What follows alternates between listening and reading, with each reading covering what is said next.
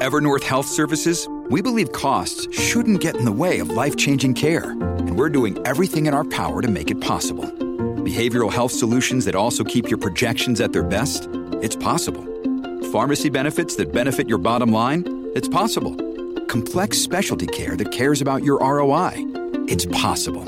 Because we're already doing it. All while saving businesses billions. That's Wonder made possible. Learn more at evernorth.com/wonder. Just how badly does the Prime Minister want to get energy to market?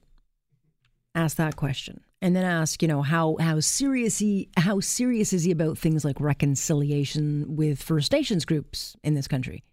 Because he and we can have both. And yet 7 years has now passed since the Eagle Spirit Energy Project has jumped through every hoop. They've got financing in place. They've consulted with 35 different First Nations groups along the route. All have signed off. They want this. And it's all a game changer for communities along that corridor. So this is a project that is a path for economic independence, which will add thousands of jobs and security for First Nations people. So why can't we get it built? Well, simple. The government keeps putting barriers in its way, and that would include the latest, which is Bill C-48 and Bill C-69. Calvin Helene is a best-selling author, businessman, as well as president of Eagle Spirit Energy. Great to have you with us today, sir. I know you wrapped up a press conference putting together your vision of pushing forward just a little while ago. How are you going to get this pipeline moving? Because basically, you just put the National Energy Board on notice. We did. We filed a letter of notice with them, which really is the first step in engaging with the National Energy Board. We've requested two things. Now that Bill C-69 is law, we've requested clarification on how we should basically construct our project description. And we've also requested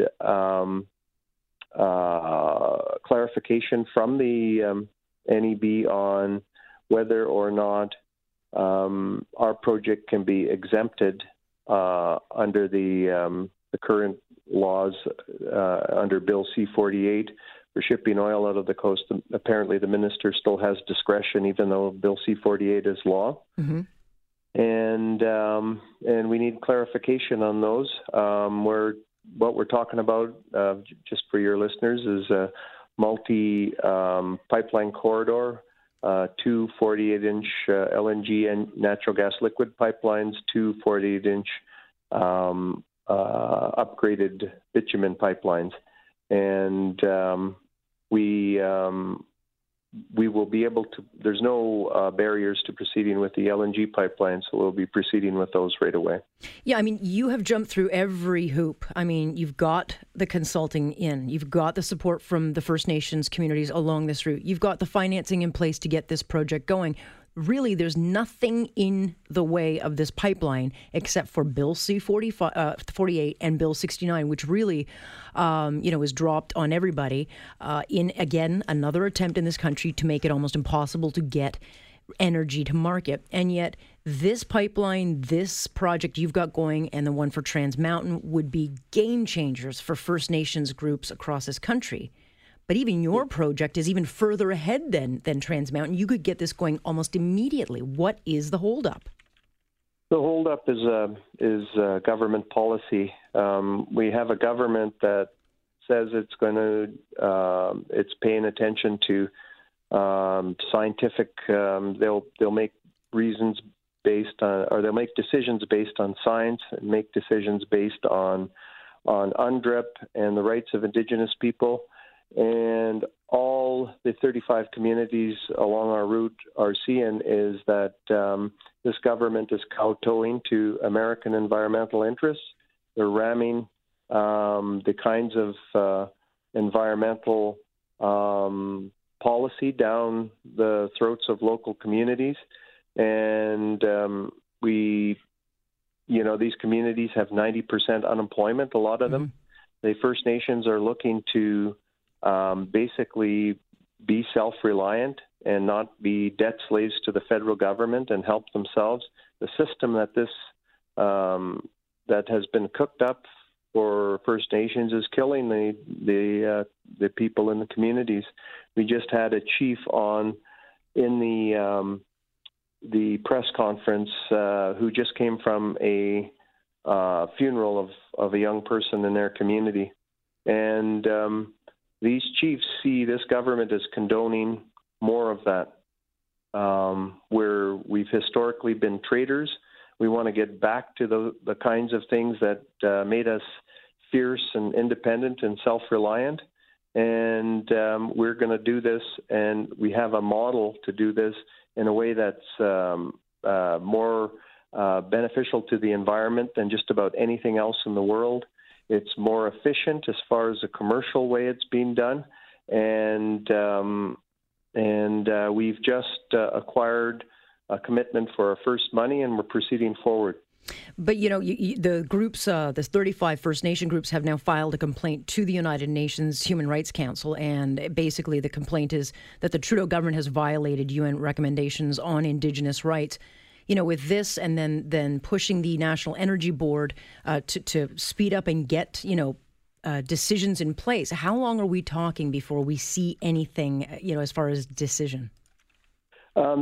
Just before I answer that, we haven't filed the UN complaint yet because we're putting together a much larger coalition of First Nations that will be part of the complaint. So that's still to come. Okay. We'll maybe have 200 to 300 communities that are part of it. Well, that then does push the Prime Minister's hand. Well, you would think it would, but apparently, from the point of view of chiefs, First Nations issues aren't as important as latte slurping rich kids in the cities that are dictating this kind of policy. Apparently. But, between this, energy, Eagle Spirit Energy, as well as Trans Mountain, do you believe either will get done or approved under this government as long as they're in control? To be honest, I have no idea. I can tell you about the resolve of the communities. They've been there for most of them for 10,000 years in their traditional territory. They resent bitterly the fact that a government far removed from their traditional territories is basically taking the priorities of foreigners and wealthy elites into account in what decisions they're making in regards to their traditional territory, and they're going to do it.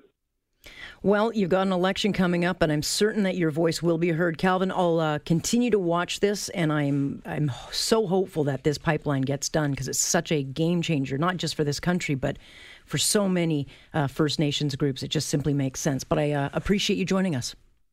Thank you. Well, just in closing, I've been one of the things that I was researching was the unemployment rate at the height of the Great Recession was 25%. Right now in Canada, across all communities, it's 25%.